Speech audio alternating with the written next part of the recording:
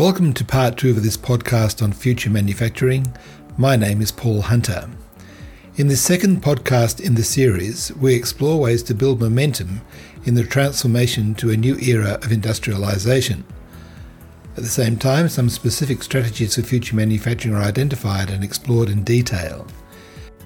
I'll now hand over to Ryan to take you through the majority of the content. However, I will return occasionally to discuss some of the aspects of the content from the Strategic Management Institute's point of view.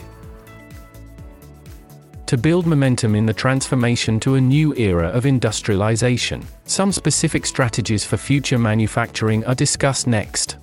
The context for discussion is the missing link in the widely recognized end-to-end supply chain, and its transformation into an integrated supply system. The essential ingredient that quickly transforms a process into a system is that of sharing.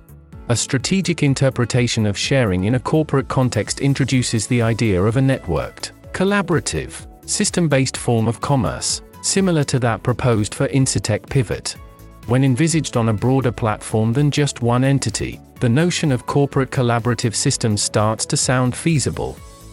Yes, the concept of corporate collaboration systems was discussed in detail in a white paper prepared by the SMI and published on our website, www.smiknowledge.com. In that paper, it was demonstrated that the underlying philosophy of collaboration was grounded in the spirit of sharing. Titled Inventing Future Cooperation, a Corporate Collaborative System, the paper defined such a system as a collaboration of transaction processing entities that deploy platform-based services capable of hosting many and large commercial networks. It explains a method of corporate structuring that sees some or many corporations collaborating to form a dynamic network that is representative of a complex, dynamic, living and organic system.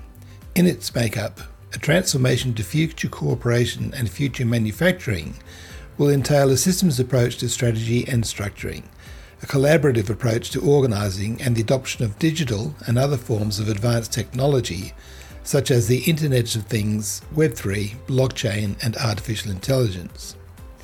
The application of these concepts and technologies to business is expected to deliver a basis upon which strategic insights into future manufacturing can be based, and a foundation upon which complementary offshore manufacturing can be optimised. The ensuing network created by the formation of a corporate collaborative system is representative of an advanced version of the strategic architecture, a construct referred to by the SMI as an integrated value system. There are two essential elements of this system. First is the outside-in dynamic market system, an outcome from the alignment of market positions and the activities associated with market differentiation. Second is an inside-out focused core competence platform. This is an outcome from the integration and alignment of a firm's resources and associated transforming activities. An exploration of the way in which an integrated value system informs strategy practice can be described through the lens of two manufacturing entities that both have operations in Australia. The first is German-based Robert Bosch GmbH. It represents a prime example of a global corporation that has a strong history in the automotive industry, but has diversified its business on a global scale. The Australian division had no choice in following suit. It saw the closure of its customer base in 2016 when the manufacturing arms of the international automotive companies Ford, General Motors, and Toyota exited the country. Bosch has its roots in automotive parts supply. So today Bosch operations are made up of 4 business sectors, of which Mobility Solutions is one. This division isn't recognized as a true system yet, but it has the capacity to become one. As a derivative of its former automotive division, Bosch Mobility Solutions collaborates with other high-tech companies in the supply of components to various mobility system networks. In forming a dynamic market system, Bosch differentiates itself, according to its website, via its expertise in sensors technology, software, and services. The Mobility Solutions core competence platform is grounded in an Internet of Things cloud platform that offers connected, cross-domain service solutions from a single source. To complete the core competence platform, Bosch's current state of being is an outcome from its vast experience obtained in the transforming activities associated with the purposeful activity of the continual transformation and renewal of its resource base. It is the cloud platform that provides the means for the ensuing integrated value system to operate smoothly. The second company that exhibits the application of an integrated value system to practice is automotive component supplier MTM Controls. MTM is an independent, private company that also suffered as a result of the international car manufacturer's departure from Australia, but has managed their exit quite well. As described on its website, MTM has found the means to leverage its core competence platform, based on its specialization in industrial design, plastics molding, press shop automation, die design, and casting expertise.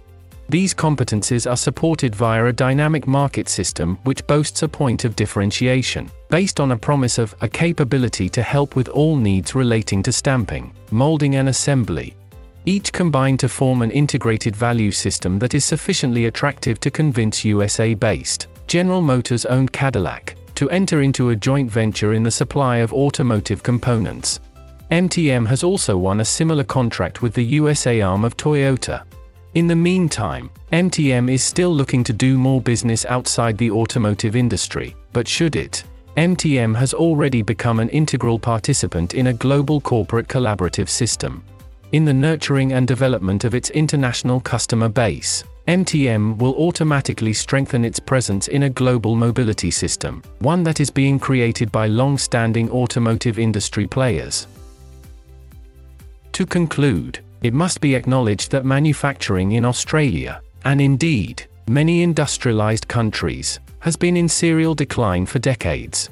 Considered very much as an outsourced and offshored function, the purpose of this discussion was to encourage those in industry that are associated with a manufacturing capability to reconsider their strategy, and in doing so adopt a systems-based perspective of the future. It's okay to leave the high-volume, commodity-based products manufactured at scale to international, low-cost producers. The more complex products, however, can be onshored to deliver the benefit of, at the least, retaining control over a corporation's know-how. In doing so, the business will not lose its flexibility and agility, or miss the opportunity to develop an inimitable core competence in manufacturing. Manufacturing in-house enables control of operations and provides the opportunity to encourage creativity, playfulness, innovation and experimentation.